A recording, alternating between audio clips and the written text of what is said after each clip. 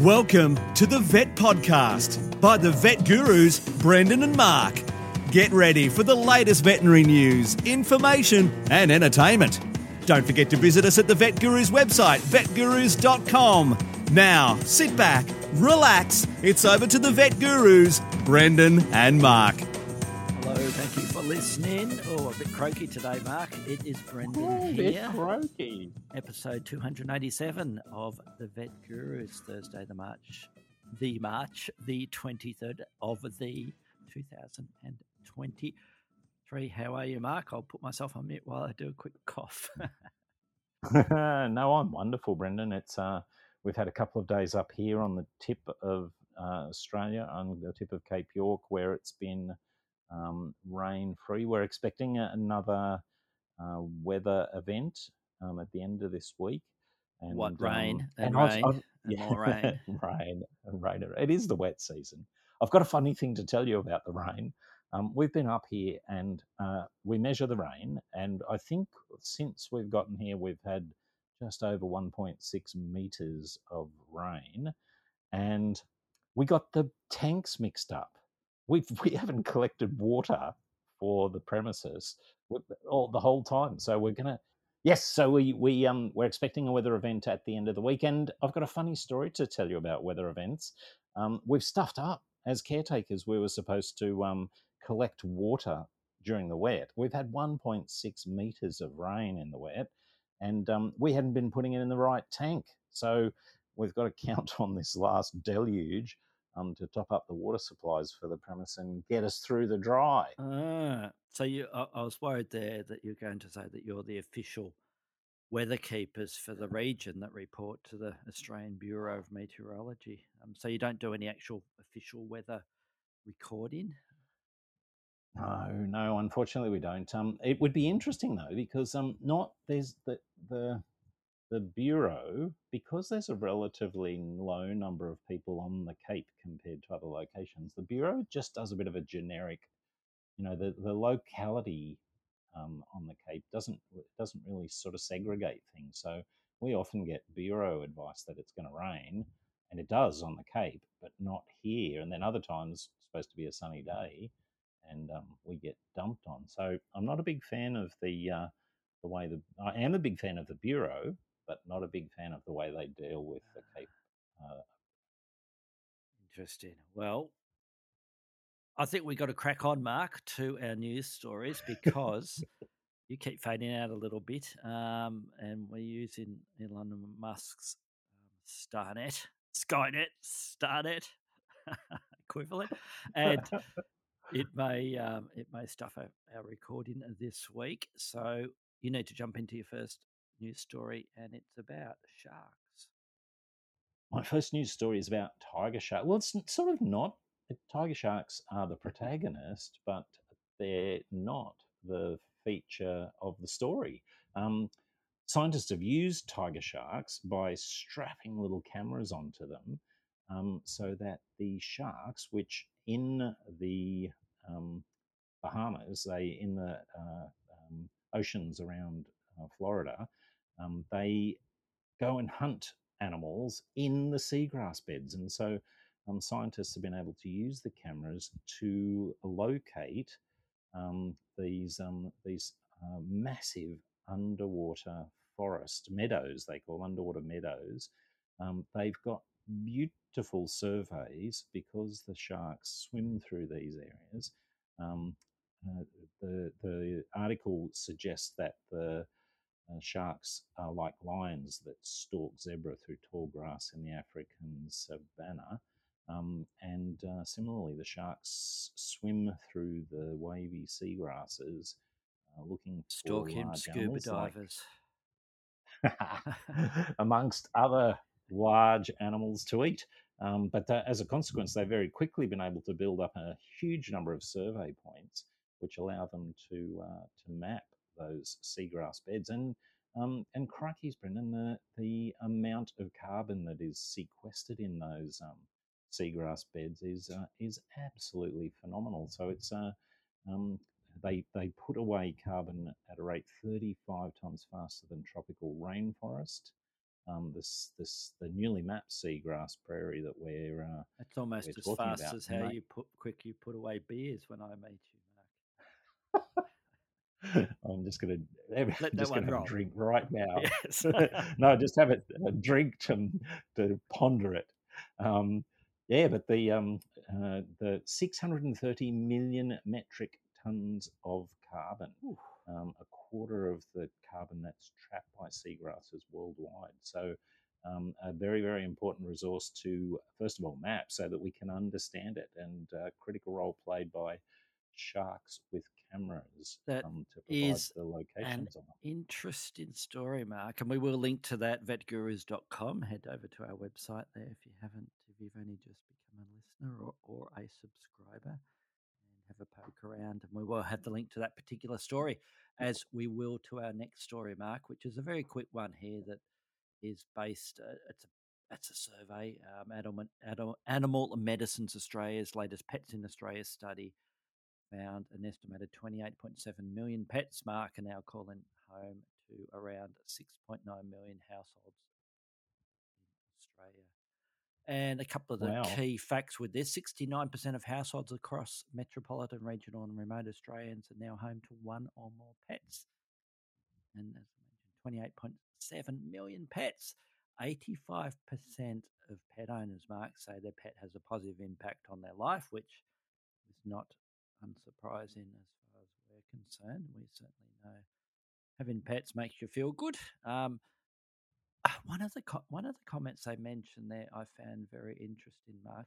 68% of respondents said they had considered not going to the vet when they needed to, but driven partly by. Are you there, Mark? Yes, I'm back. I've just had a little quiet time by myself in the corner. And while you were talking about 68% of people considering not going to the vets when they needed to, um, Yes, and partly driven by cost cost. consideration. Yes. So That's a little bit of a surprise. yes. Well, conversely, they mention in that 27% of pet owners are typically middle to higher income families. Care and quality is what they want, a key driver of their approach to pet cares, and obviously they're the ones that are more likely to stretch their budget, as they put it in this survey, to take their animal to pets, etc., to the vet, etc. So Yeah. what's the takeaway? Should we be pampering and chasing those middle to higher income people? Although I must say, Mark, I've had some bad experience with some people who've had lots of money. I don't know about you, I was where going to they've say been. to you that the Yes, survey owners, the people who were surveyed who said they had considered not going to the vet because of money, I suspect a significant number of those people thought about it and then went, "Oh bugger it, I'm going to the vets because I love my pet." And like you said, they're probably some of the best clients that we have. They still want the best service. They just it is expensive. Quality vet care is expensive, and and whether you have to make a decision about buying more chocolate or a new speedboat or selling look your after your pet, kids. getting finding a market for your kidney. But those clients who are sometimes of not generous means, struggling to find a way to pay for things that they want for their pet, often end up, in my experience, to be some of the best clients. Well, I know I've mentioned this before to you, Mark. I had great fondness of working in a very low economic region of Melbourne, Mark, for many years at a clinic where the clients were lovely, and they would bend over backwards to try and you know rally up enough money to pay for the cruciate surgery on their dog, and they'd say, "Look, we'll find a way. It's Yeah, part of the family, and we will find a way." Where as I sort of hinted, I've had the opposite with some people who roll up in their very expensive automobiles, and then we'll try and try and barter with me, try and knock my price down. But perhaps that's where they got Mark, by being tight with their money. Who knows? I'd be interested in So, any of our listeners' thoughts on this sort of process of different types of clients with how much they're willing or not to spend. Send us an email, vetgurus@gmail.com. Brendan, I Yes. can't see in the article, but is there the number has risen, the percentage of households has that gone up since the last survey? Yeah, I think down at the bottom there they talk about 48 up from 48% up from 40% with one of the links there, Yeah, statistics. which was dog ownership, having at least one dog. Mark, 48% Yeah, up yeah. from 40%, and what's item number 2 there? You can see I've researched this very well. Having at least one cat, 33% up Yeah, from 27%, and fish 12% versus 11, birds 11 versus 9, small mammals 4 versus 3, reptiles 3 versus 2. So still, I suppose, everything's jumped. number wise, it's still a fair number, but small mammals and reptiles 4 and 3% of the total still market. Still a fairly small amount there, isn't it? But Niche. fish, Mark, fish 12%, and birds there as well, Richmond. 11. Yes. So there we go, Mark. That's my little story that dragged on a little bit longer than what I thought it would, and went off on a I bit of have a that. I have that. tangent there. I have that effect on you. So let's jump into the main, which is going to be an interesting one, Mark. Our main story or our main topic this week, and you wanted to do frilled lizards, Mark. Top 10 something or other of frilled lizards, or the frill neck lizard, or the frilled dragon, depending on which way you want to call this species. What do you want to talk about, Mark? What's the 10 things you want to get stuck into? Let's do the first one. Well, just before I start, I was going to say how much I do enjoy these little focused species focused podcasts that we do. I think we range around a little bit in other podcasts, but I love these ones. So the first, number 10 on my list of 10 things that veterinarians should know about frilled neck lizards is that amongst all our reptiles and exotic and unusual pets that make up 4% of the pets that are owned in Australia, but more than many others, husbandry is crucial. They have an unusual set of circumstances in the wild, and many of the disease processes that veterinarians have to deal with them are the direct consequence of husbandry. So make sure you're aware. There are a number of excellent and very extensive resources on the nest about husbandry, um, and um, and a lot of those things focus on humidity because in the wild they have they where and having seen them in the wild up here, that's what's triggered many of my thoughts. Yep. They have a very wet season and then a very dry season all the time with relatively high temperatures, and that's an unusual husbandry arrangement that people need to wrap their head around. Husbandry is crucial.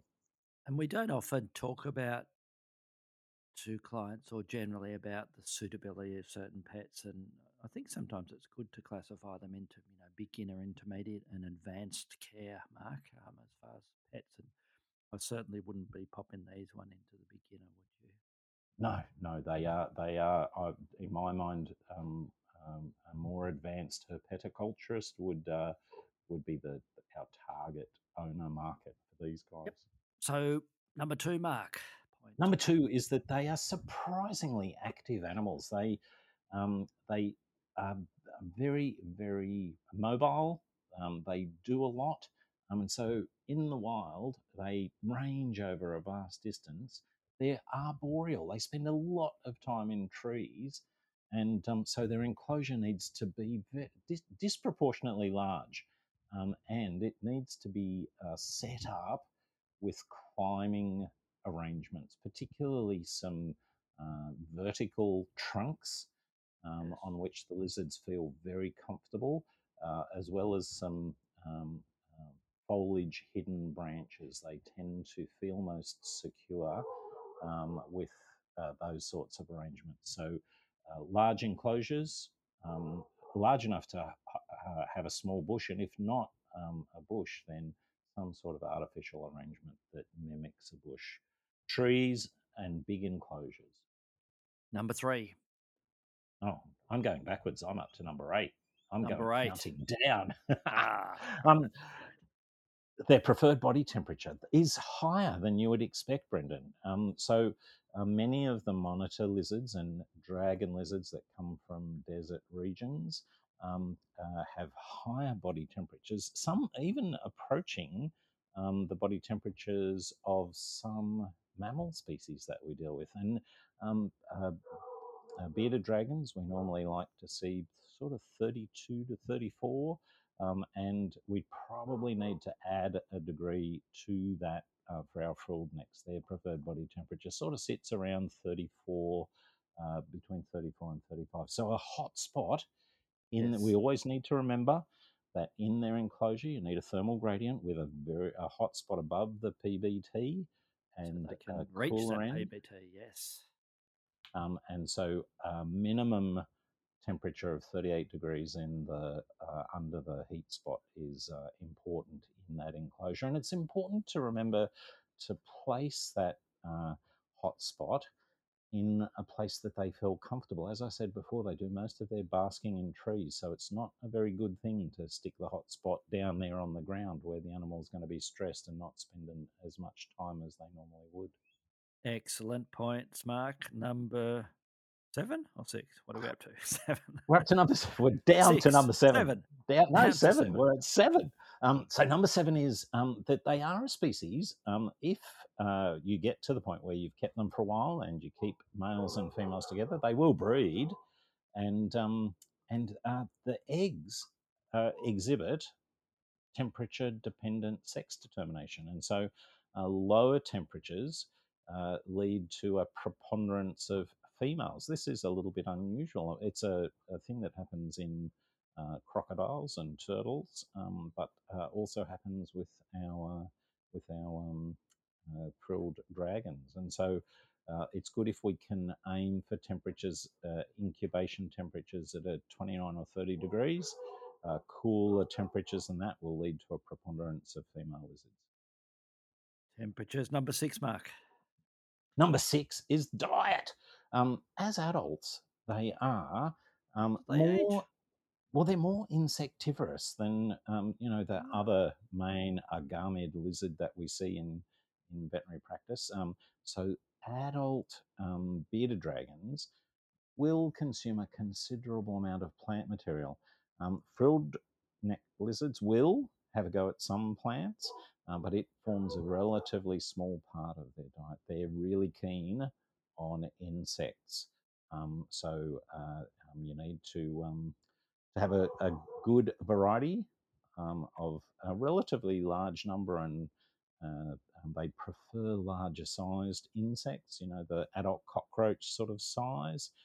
Crickets, they really much more interested in those large ones rather than the tiny ones. And I can see why we're not recommending this species for a beginner, Mark. Number 5. Oh, number 5 is that they are one of the species that have an obligate requirement for ultraviolet light exposure. You can't mess around with poor quality or absent ultraviolet light with this species and expect to do well.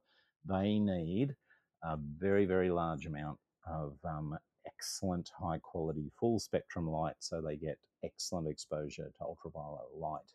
Which leads me, Brendan, on to number 4. The last two, number 6 and number 5, talk about diet and exposure to ultraviolet light. And that leads on to the most common reason that I get to see young frilled neck lizards they're brought in by people who have bought them, haven't known Yes. exactly what's going on, and they end up very, very quickly with metabolic bone disease. And particularly, the young ones will do the whole shaky bearded dragon like thing. But I definitely see a large number of subadults that have rubbery bones, rubbery jaws, and Well, Mark, we had a bit of a glitch there, but you're going to talk about number 4, metabolic bone disease. I was. Number 6 and number 5 led me straight into the discussion about one of the most common things I see, particularly with young frilled neck lizards, is metabolic bone disease. I occasionally see the sort of shaky, low calcium, low blood calcium, low muscle calcium tremulous lizard, but much more commonly I see the weak, soft, often non-specific signs, sometimes rubbery jaws. They do a lot of rubbing of their nose against the glass in some enclosures, and you will see some of these metabolic bone disease lizards, as a result of that pressure, have very deformed shaped jaws, leading to malocclusions. But certainly, metabolic bone disease is one of the common reasons we see them. And if you're talking to a new owner, make them aware that they need to be well on top of the diet, the calcium to phosphorus ratio, and ensure excellent exposure to high quality full spectrum light.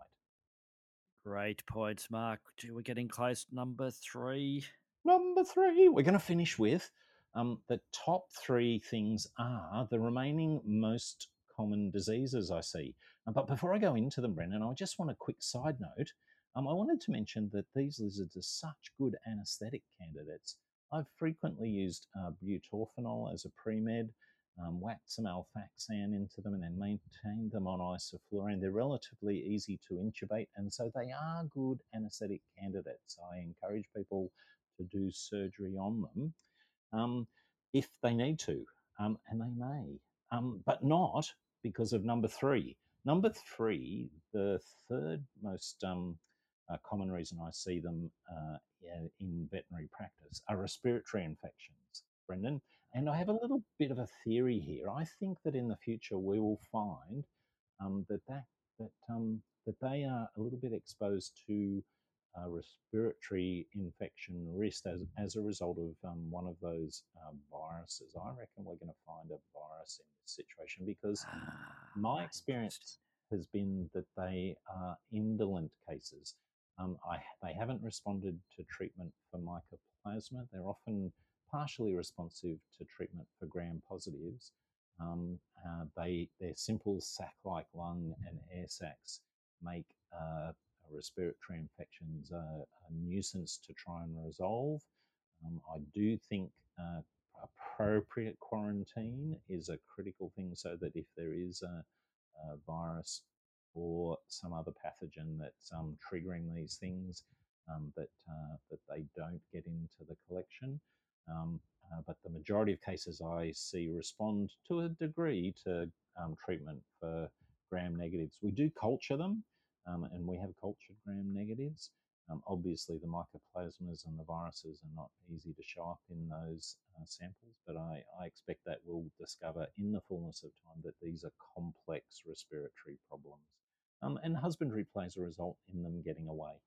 Very interesting, Mark. I love your theories as always. So, what are we left with? Number 2 and then number 1. Number 2, I wanted to, yeah, I know, we're almost there. Number 2 is one that I wanted to touch on because in overseas countries, particularly America and Europe, these lizards are well known to have parasitic problems, and they range across northern Australia and into New Guinea and into West Papua, where that part of Indonesia, where exports are at times legal. So animals can be collected from the wild and end up in the pet trade in Europe and America. And those animals obviously have been through a lot to get there. And if they are carrying parasites, then they will be not very good at all.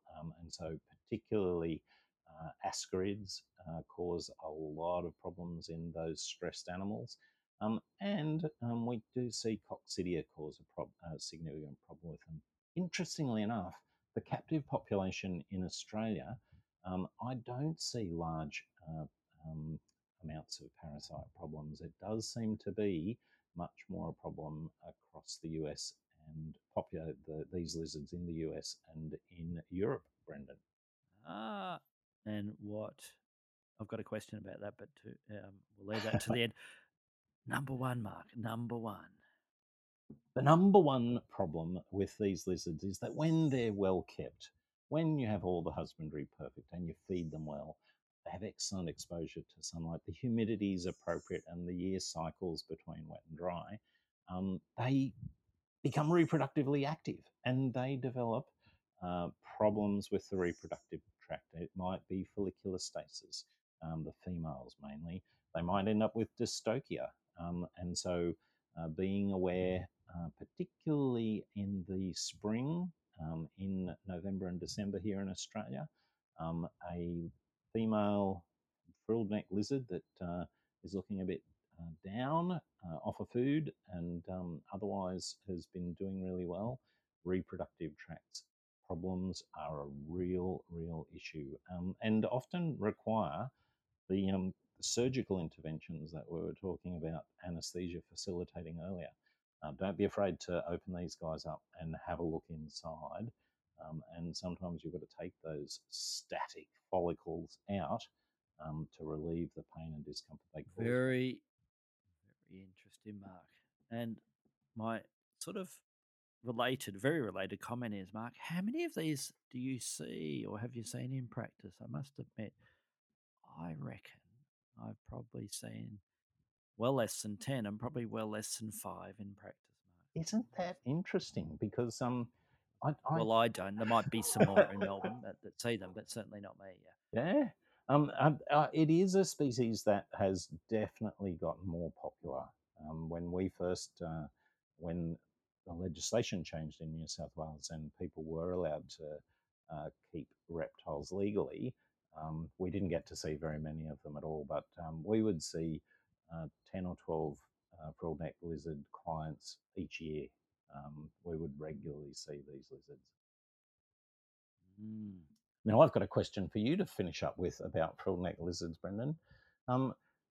They can end up with lesions on their frill, and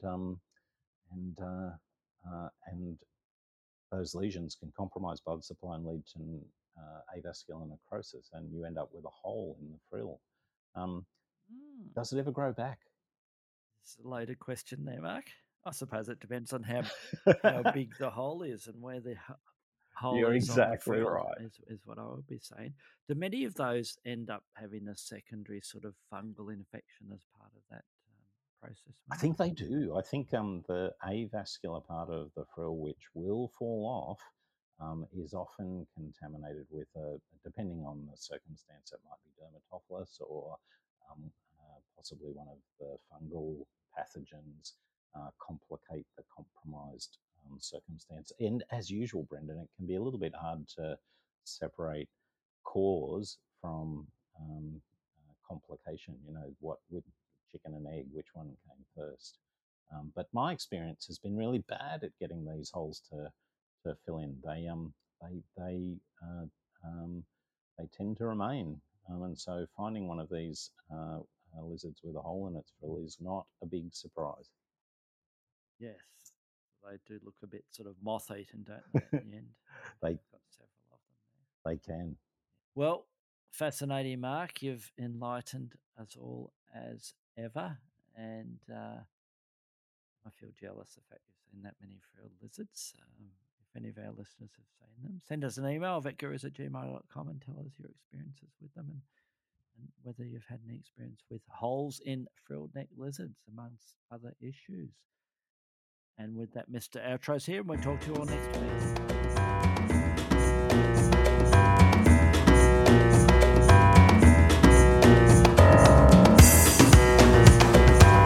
Thanks for listening to the Vet Podcast by the Vet Gurus.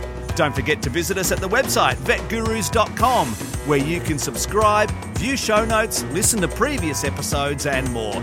You can contact us via email at vetgurus@gmail.com to ask a question or just say hi. Thanks again and see you next time.